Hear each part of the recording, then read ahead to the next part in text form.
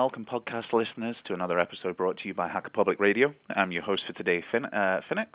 I'm very lucky to be joined not just by one guest but by two previous HPR interviewees, ChrisJohnRiley, who I personally interviewed myself for episode 315, and Frank Breedijk, who fellow HPR host Ken Fallon interviewed for episode 298. Welcome, guys. Firstly, Frank, I'm sure I pronounced your surname there wrong. How do you pronounce it again? Is it Breedijk? Yeah, I'm as HPR listeners know who've heard me interview people before, I'm absolutely terrible at surnames, so I do apologize. Could I? For sure, you're not the only one mangling it. So I'm quite used to it, but it's okay. Just say Frank, and I'll listen. Yeah, don't worry. That was my plan from now on inwards. It'll be Frank, maybe even Frankie from time to time. Firstly, could I ask you guys to introduce yourself to the HPR audience, please? I'll start with you, Chris. My name's Chris Riley. I work for a bank in Austria as an IT security analyst and penetration tester. I was lucky enough to go over to the Black Hat Defcon events with a nice shiny press pass. They'd let me go without paying and get into all the backstage areas and talk to the speakers. So I thought it'd be a good chance to come on and have a quick chat with you about what we saw and what the event was like. And Frank, please introduce yourself to the HPR audience. Yeah, as said, I'm Frank Breedijk. I work for Schubert Phillips as a security engineer. I'm also the author of a open source program called AutoNessus, which was covered in the HPR podcast with Ken. And I was lucky enough that my boss paid my tickets to and entrance to Black Hat and Defcon. I hooked up with Chris, who I've met through Hacker Public Radio, interestingly enough, because there was a link between the two podcasts, and we decided to hook up in Vegas and see what we could do. Brilliant. Just to give the HPR audience a quick idea about what we've got planned today, is I've asked both Chris and Frank to jump on the line with us and just to kind of talk about a hacking event that ethical hackers around the world will know as Defcon. Defcon 17 was held in Vegas this year, and as both the guests have already said, that they both attended the event. So what I've asked them to do is just come back and share what they found out for us, for you guys. So I suppose my first question is, how would you describe Defcon to someone from the HPR audience? Well, it's important to kind of tell the difference. There was two conferences that went back to back. There's Black Hat, followed directly afterwards by Defcon. The two events are kind of like polar opposites of each other. You've got the first 2-day event, which is Black Hat, which is slightly more of a corporate event. You get the people who come there from various different vendors around the world. They sit down in suits and talk about security issues.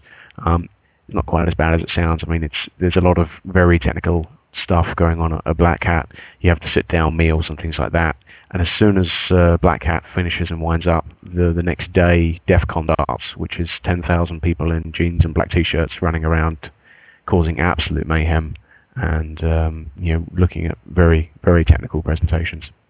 Yeah, as Chris said, it was the corporate conference, but I think it's the most technical and most cutting edge, groundbreaking conference in security there is. Whereas the other ones, for instance, an RSA conference is far more formal, far more, defense, compliance, that sort of thing. Yeah, this is really about how do we break stuff. I mean, my feeling about Defcon really is that it kind of shows. I mean, I've got to be honest with you. I've never been, and I hope to get to one day. But my kind of feeling for Defcon is it's kind of like all the hackers go for a trip to Vegas, and a conference broke out while they were there, and and from what you feel back, I mean, I know a lot of people put a lot of hard work into it, but it's like a chance for hackers to show other hackers the stuff that they found. to actually find an audience that's really interested in how this is broken or how we fix this or how this is wrong. Do you think I'm kind of fair in thinking that? I mean, it really is kind of like the high point of the calendar for the year for people who work in IT, people who work in like penetration testing or even the defense side. They tend to focus their entire year around Defcon because that's when all of the big research comes out. That's when all of the things that people have been working on for the last 9 to 12 months suddenly come out, do a talk on it. You get kind of like a lull for about a month before Defcon and Black Hat because people don't want to talk about things until Black Hat hit and Defcon hit, and then it's just all out mayhem for a couple of months. Yeah, I mean, it's also the chance to, like you said, it's one of the few chances to actually disclose this information in a legal way and to show off in a more legal way than to sit down with somebody and actually break into somebody's system. Yeah, I mean, I think Defcon has a reputation for being a good place for disclosure. I mean, each Defcon that I can remember back to, there's always been a big discovery announced at Defcon, just to, from DNS issues to iPhone problems, as a prime example. I mean, what were some of the highlights for you at the event, Frank? Well, you touched on the iPhone one. That was a very, very interesting talk to sit and watch. Also because it was all over the news. But I think the really biggest issues that were addressed were around SSL and SSL certificates. Really, 3 talks disclosed vulnerabilities, both Moxie Martin Spike and Dan Kaminsky came up with the same exact same vulnerability. Although Dan admitted that Moxie's exploit for it was much better than his own. And they just seriously highlighted that you can't just say, okay, if I've got this padlock and my browser doesn't say something is wrong, I can trust the site. Yeah, it's always been the case where people have kind of relied on SSL as the security for their website. They don't care what's going on underneath that because SSL will always protect them. And we've been trying to tell people in kind of our industry have been trying to tell the developers, okay, look, SSL is not always going to be there to save you. So this kind of research comes back and says, look, we need to do more in regards to security and defense in depth, and not just rely on SSL to save everyone, which is kind of a good thing. I mean, it's nasty that it's broken and it's not working like we want it to be, but it's nice that we actually can look back at this and say, well, that is the reason why we should be doing this better. It's funny that we're talking about SSL and the iPhone. There's probably 2 examples of why hacking conferences and disclosures are a very important thing. You're talking about 2, iPhone as well. iPhone's a prime example of 2 weeks before, as far as the media has reported this, 2 weeks before DEFCON, the Apple were told about the iPhone vulnerability, and had done nothing up until it became breaking news at DEFCON. And then all of a sudden, within 48 hours of it hitting BBC News 24, all of a sudden there's a patch available for iTunes to fix the problem.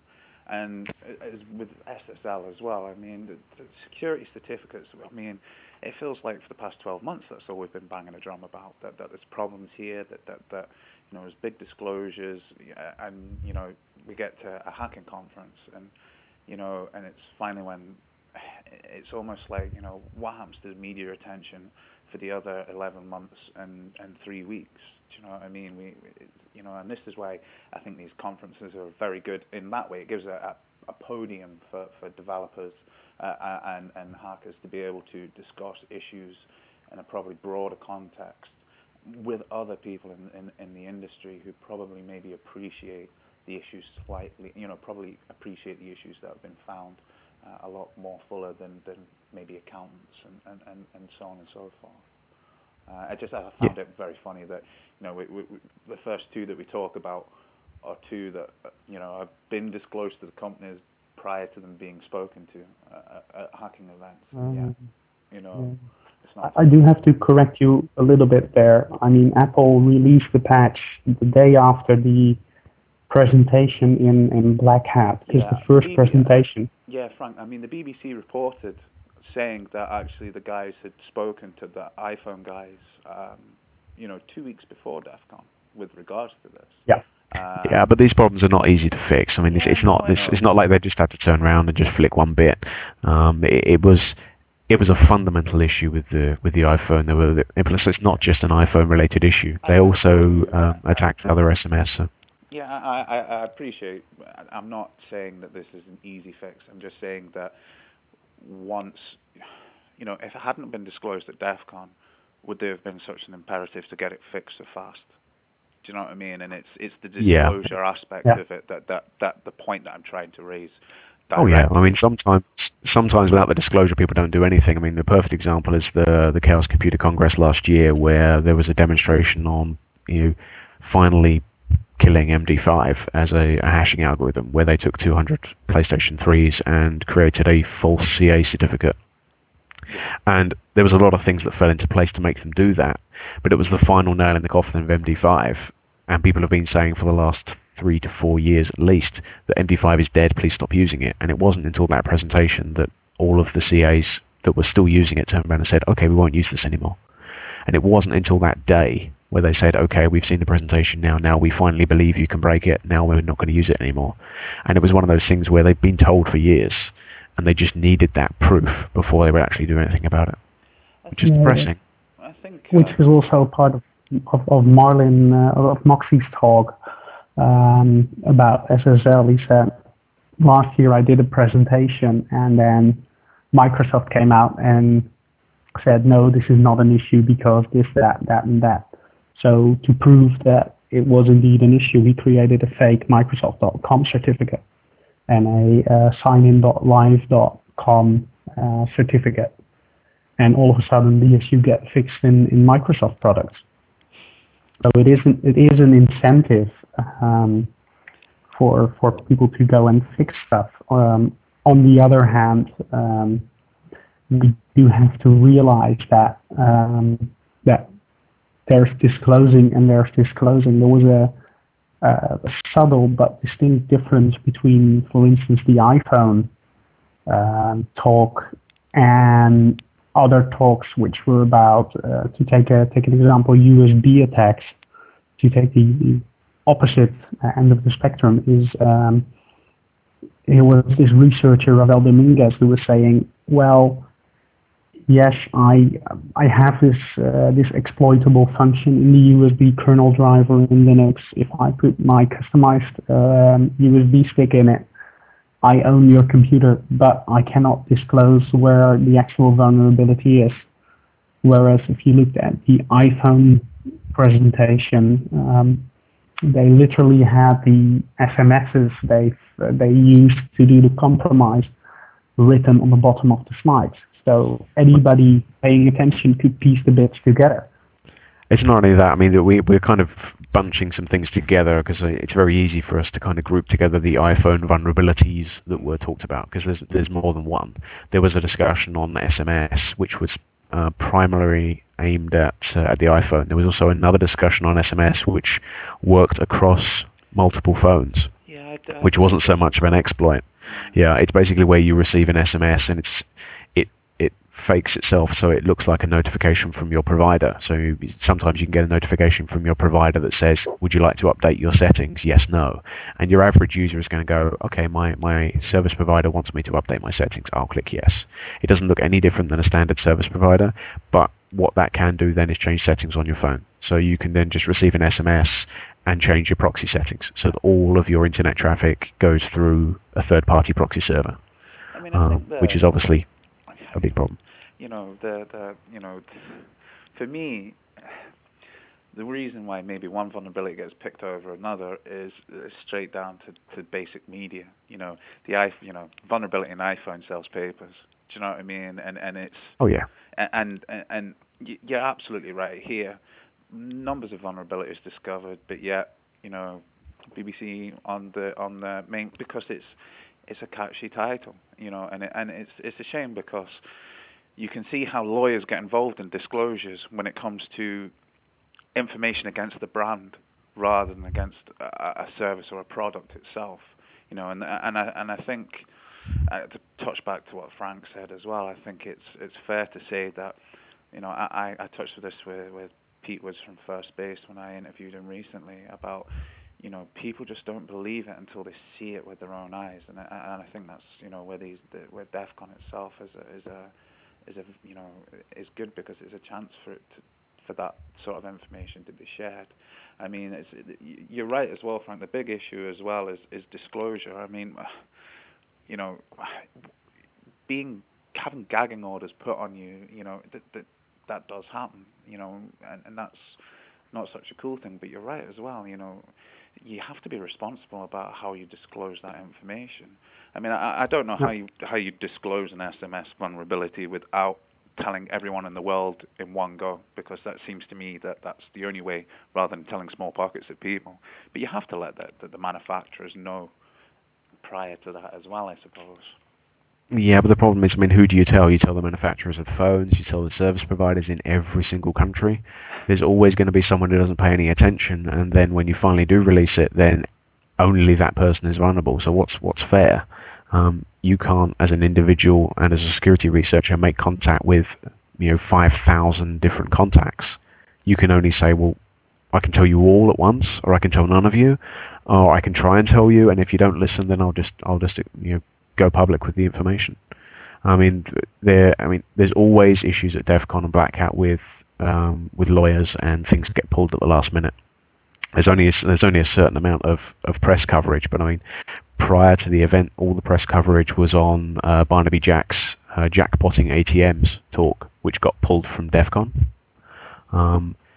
There was a lot of rumors going around about that, and there was also a lot of bad press going around about Chris Gates' Oracle exploits for Metasploit, which was completely unfounded. Everyone was saying he broke Oracle, and now he's going public with all the information, and there was going to be chaos. And what he actually did wasn't find the vulnerabilities. It was purely to make them easier to use during penetration testing, to be able to prove to people that these vulnerabilities are already there.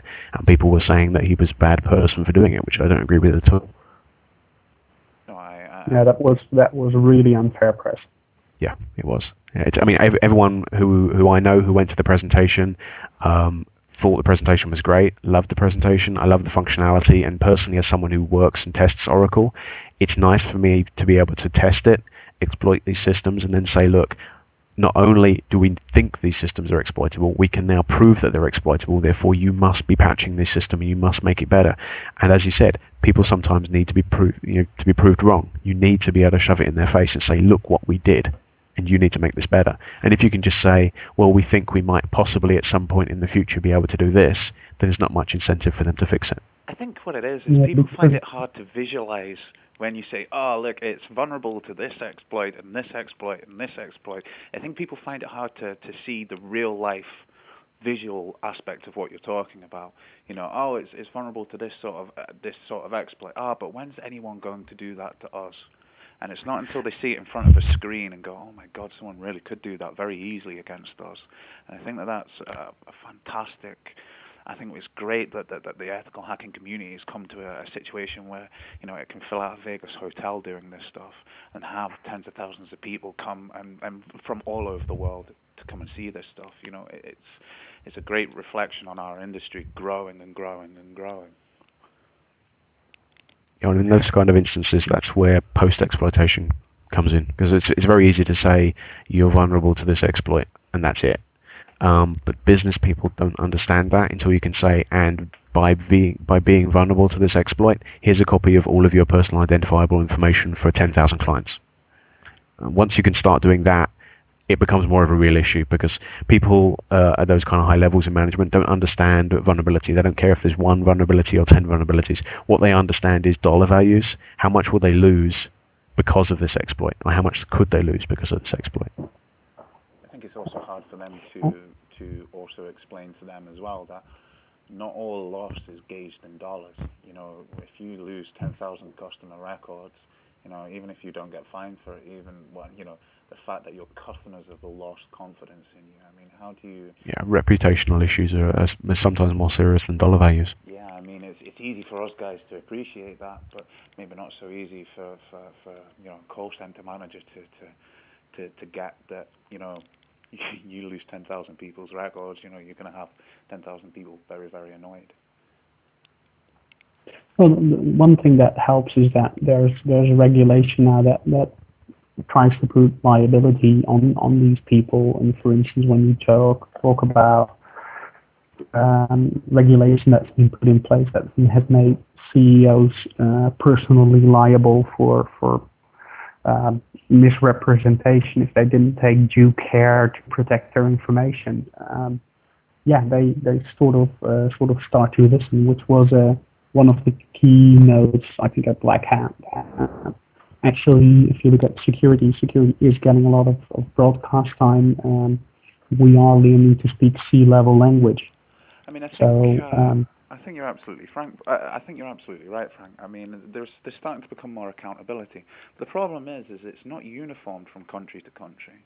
You know, that there isn't like this global regulator that says, well, you know, the American industry needs to protect its data the same way as the British industry, and the British industry must, you know, there's no uniformed control over that. That's country upon country who is saying, right, you know, data protection, how you look after information, and so on and so forth. And you know, Rome wasn't built in a day, though, and I think it'll take a little while. But I think more disclosure of the you know, of the importance of looking after data, and as data becomes more valuable as well, I suppose. I mean, yeah, but we're moving away to I think this is more the Black Hat sort of topic that we're addressing on I was aware right now. Pulling myself back from that.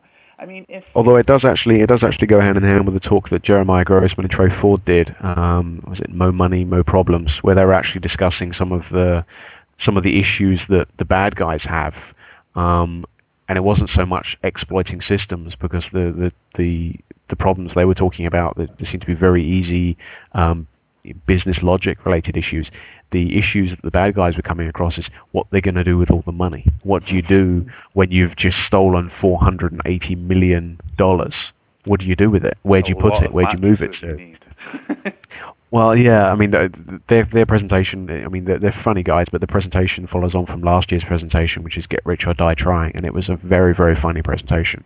It didn't have a lot of substance from a technical point of view, but from a organizational point of view, it was hilarious to see the business logic flaws that just allowed these people to go in and either steal money or cost the company money. I mean, from easy things like someone managed to brute force a password or a discount code for Pizza Hut, which basically reduced the cost of a pizza to nothing.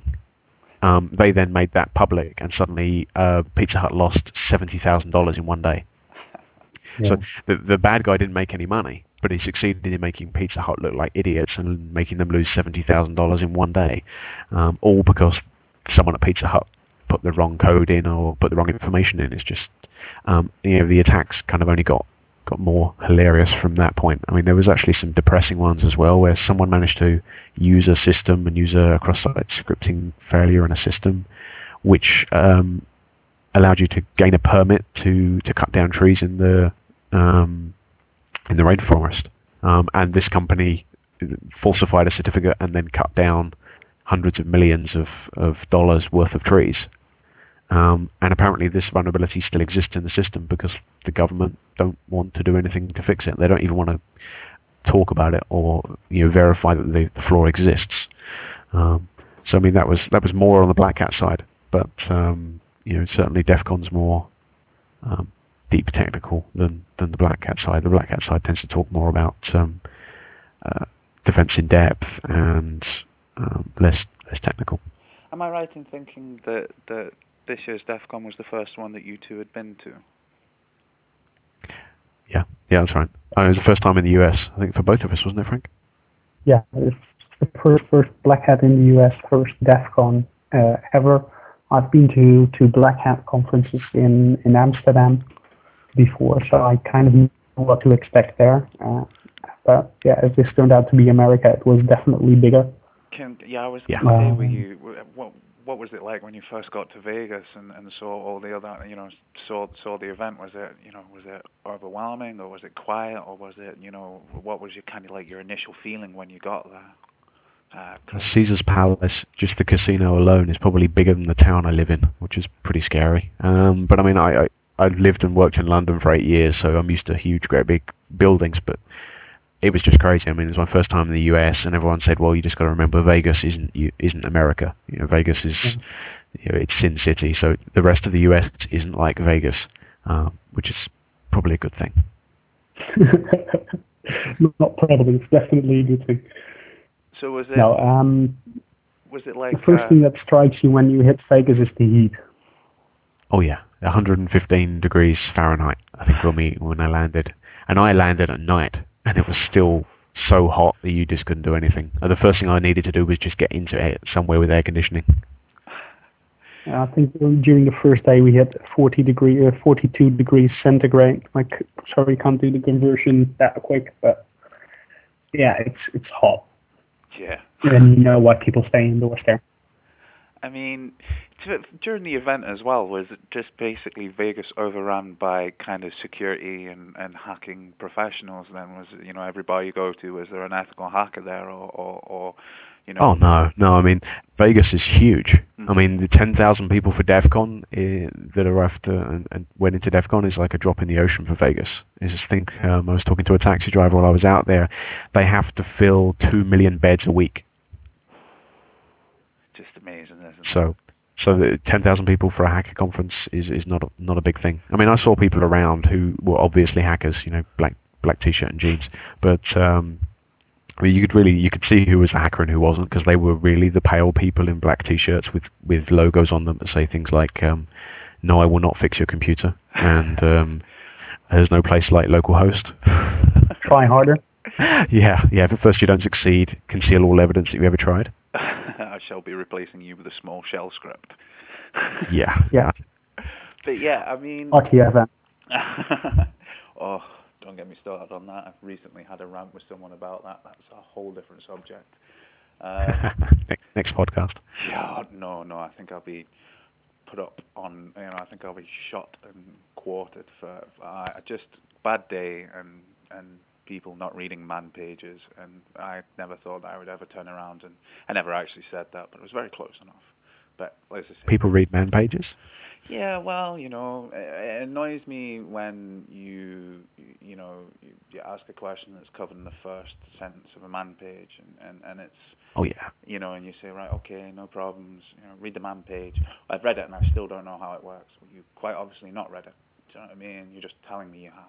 And that... I didn't read it. I grepped it, and I couldn't find anything. You know what I mean?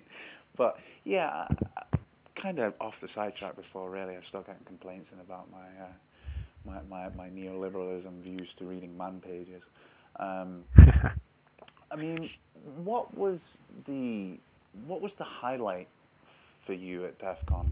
Was it meeting all the other hackers, or kind of, I'm using hackers in a very general term, and I'm sure you both appreciate, but was it a really good opportunity for you to meet other people in the industry that maybe if you weren't at that sort of event you wouldn't have met, because it's just, the nature of business, telephone calls and emails rather than face-to-face? Or was it more, there wasn't a chance to get a hold of this really, listen to these talks in any other kind of place, then, or was it just a mixture of all of those things? You are definitely at a conference like this at some point facing the challenge, okay, do I break off this interesting conversation and do I go and sit in a talk I really want to see, or do I just continue talking to this very interesting guy I've never met before, or have met before and finally seen for the first time? There's not enough time for everything. That's the thing that hits you is when you, even when you look at the conference and you realize there's 5 tracks, 6 tracks. I think that there was less tracks at Black Hat than there were at Defcon. But even when you look at the tracks, you realize there's always 2 or 3 things on at once that you want to watch. So there is no way you can see everything. That's just the way it is. And then when you add to that the fact that there's so many people who you know through online or through chat rooms or through forums or Twitter or any other resource, or people that you've met in person you haven't seen since last year or you haven't seen since Black Hat Europe, and you just want to go off and talk to these people, but you realize that if you do, you're going to miss a talk. And there's that decision you have to make, is either you're there to go to the talks or you're there to talk to the people. And getting that balance is very hard to do. I mean, I always remember being taught when I first started business years ago, when you went to networking events, you really had to make a choice before you went in. Were you networking or not working? And it sounds like Defcon in a lot of ways is about hard choices. And I don't think it's fair to say that if you're sitting with a guy that having an interesting conversation that you're not working.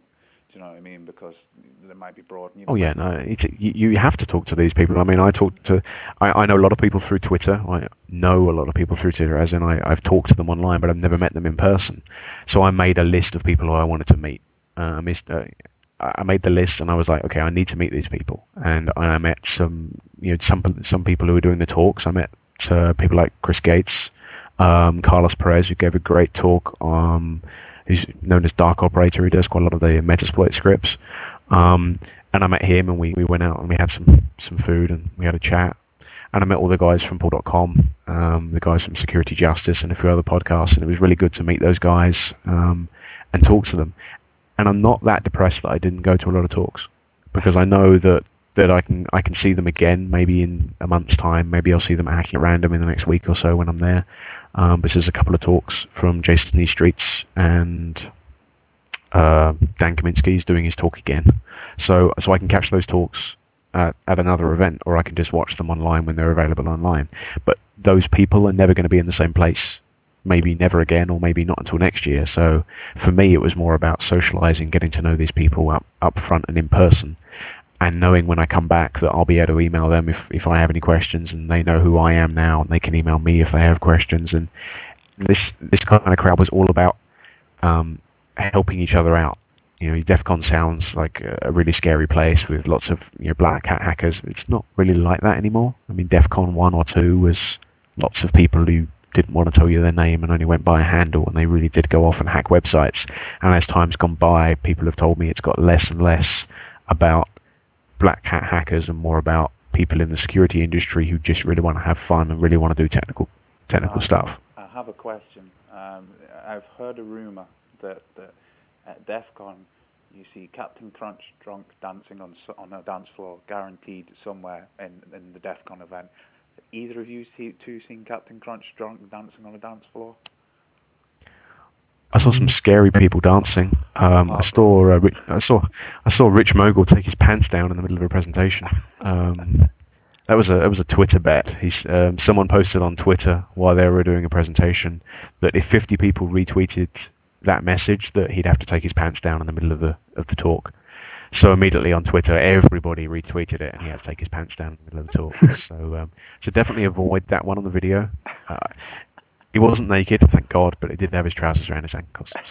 Sweet. But I think also when we went the last day, when we ended up in, I think it was Hofbrau House, it's quite fun to be there together with people like Dan Kaminsky, who are trying to manage a proper beer. Yeah, that was hilarious, because as I live in Austria, Hofbrau House is nothing strange to me. I lived in Munich.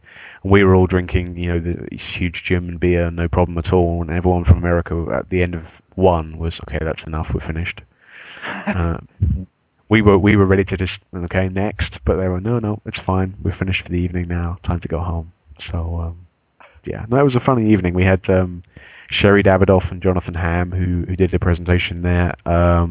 Carlos Perez, Larry Pesci.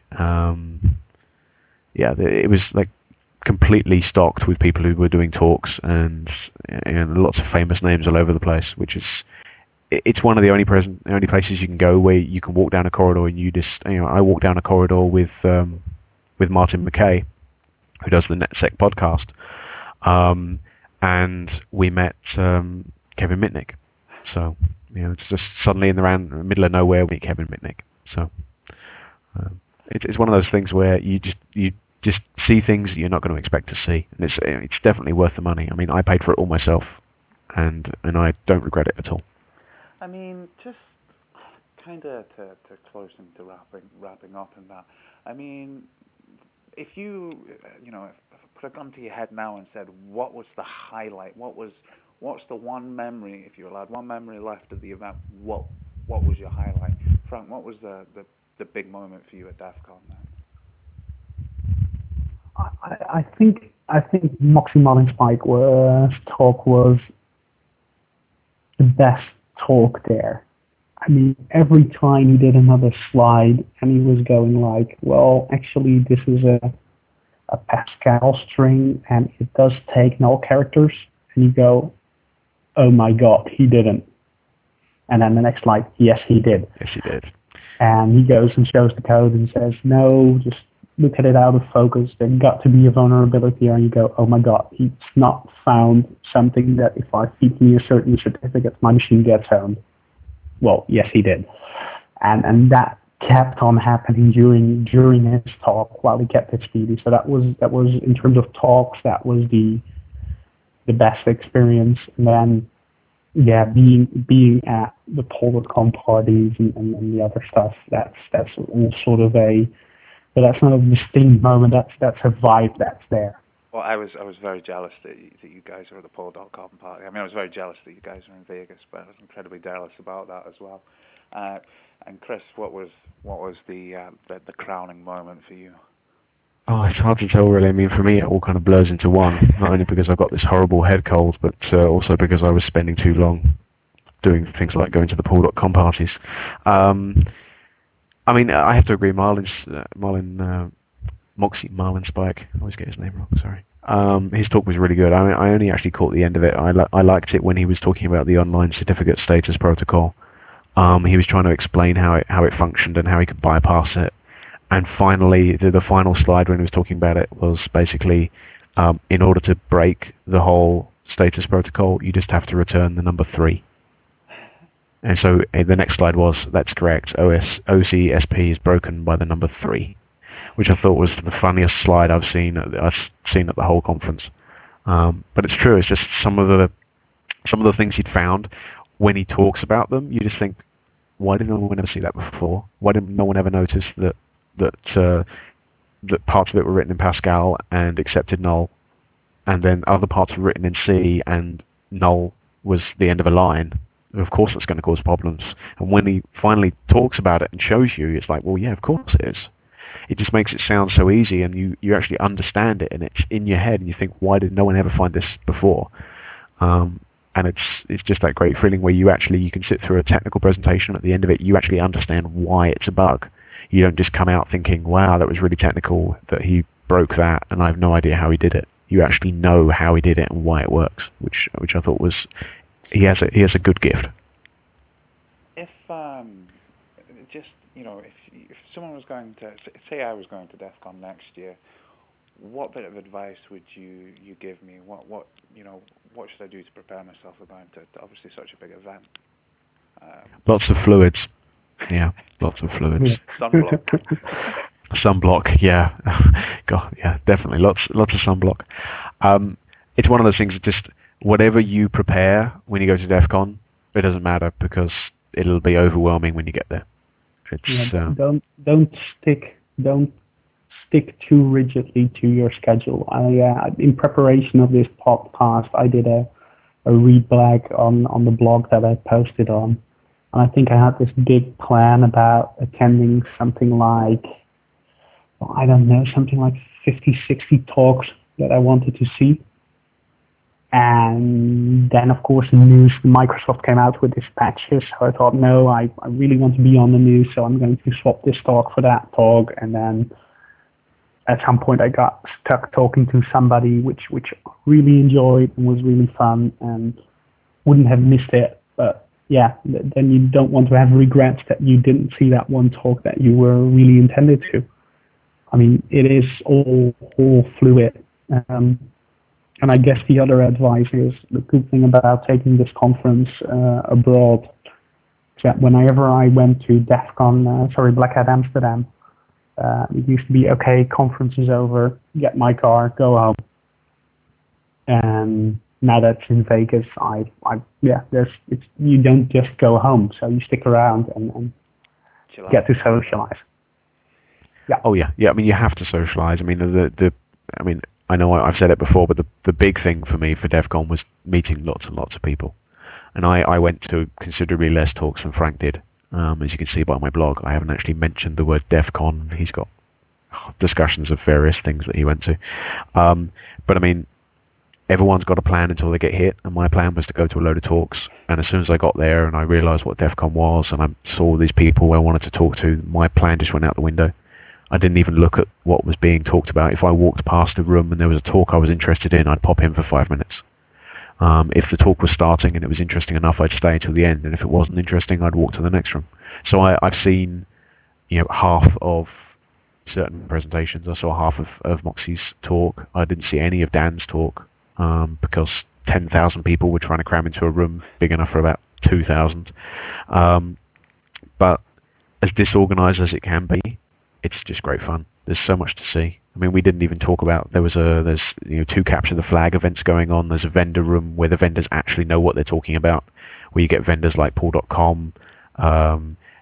You can buy t-shirts from people like DJ Jackalope and the Exotic Liability podcast and things like that. So, and there's huge areas where things like Wall of Sheep are going on, which is hilarious by itself. And there's lockpicking village and a hardware hacking village where you can just go up and solder chips and practice things.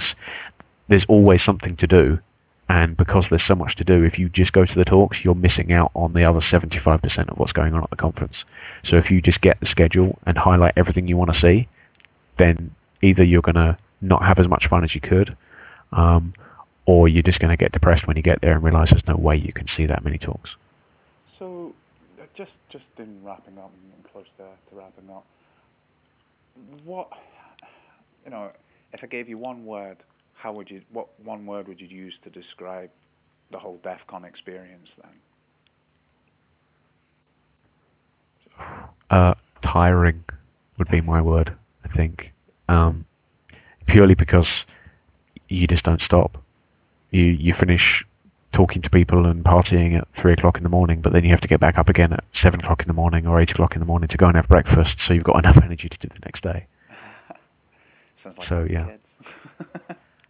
Yeah, thank God I don't have kids. Yeah. If I have to take one term to describe it, I'll go back to Hitchhiker's Guide to the Galaxy and describe it as infinite improbability drive.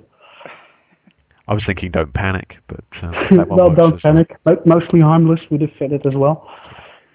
Right. Well, I feel that I could talk to you guys about this for another hour, and I'm just, obviously I like to try and keep the shows down to 45 minutes to an hour or so. So what I'm going to do is I'm gonna wrap up. Is there anything before we finish that either yourself, Chris, or yourself, Frank, would like to talk about before we wrap up? Never use an ATM at DEF CON. Or the network. Or the network at DEF CON, yes. Yeah, I mean, if you haven't heard, usually at DEF CON they hack one or more of the ATMs at one or more of the hotels. Just because you're in a different hotel doesn't mean you're safe. This time, as well as hacking the ATMs, that someone actually brought their own ATM and put it in a corner. Yeah, which although it's like they were possibly stealing money from people's accounts, and although it got caught pretty quickly, I find incredibly hilarious the fact that they brought their own ATM with them. It just always makes me laugh. Frank, anything you'd like to add before we wrap up? Well, when you said you wanted to talk another hour, I guess maybe next week when we both finished hacking at random, which is going to start in Vierhouten this Thursday, might be another good opportunity. I would absolutely love that. I'd really love to pick your two brains again, especially fresh from another hacking conference. Consider it a date if you two are available, without doubt. Oh, you don't want us fresh from the conference, trust me. we're camping in the middle of a field. You're probably going to want us to shower. Fresh isn't the term. There's probably no fresh from the conference. No. Yeah, well, certainly. I mean, I'm up for that. So, if you need us, then just send us a message. Yeah, well, we can talk for hours. Yeah, so. we can. What we'll do is we'll organise it once we finish this off. All that's left for me to do is thank both, Frank and Chris for taking the time out to come and speak to me about this. I've really enjoyed it, and as I said earlier on, I could talk about this for another hour, and I'm sure the listeners will feel how envious and jealous I am of you two for going off and basically living the hacker's dream in some ways. If you guys, just off the top of my head, I can't remember both of yours blogs. Before we wrap up, could you tell the audience where people can find out more information about Autonesis, Frank? Information about Autonesis is on www.autonesis.com, and the blog posts that I wrote for Defcon and Black Hat are on www.capfighter.net. Okay. And are you both on Twitter? Yes, I'm both on Twitter. And where can they find your blog, Chris? My blog is www.c22.cc. I definitely recommend Frank's cupfighter.net blog if you want to get some good reviews of Defcon, because he was certainly going to significantly more talks than I was, and significantly less hungover than I was as well. Well, as I say, thanks very much for joining us, and all that's left for me to do is thank the HPR listeners for listening to us. Now, before I go, if you would like to do an episode for HPR, you can do an episode on all sorts of stuff. The kind of feeling that I have about HPR is if you're willing to talk about it, we're willing to listen. So if you are interested in doing a talk for HPR, you can find contact details on the website. Record an episode, contact Enigma or Klaatu, and they'll let you know about how best to get your episode aired. All that's left for me to do is thank you all once again for listening, and catch you again tomorrow on the next HPR episode. Thank you for listening to Hacker Public Radio. HPR is sponsored by Caro.net, so head on over to caro.net for all your hosting needs.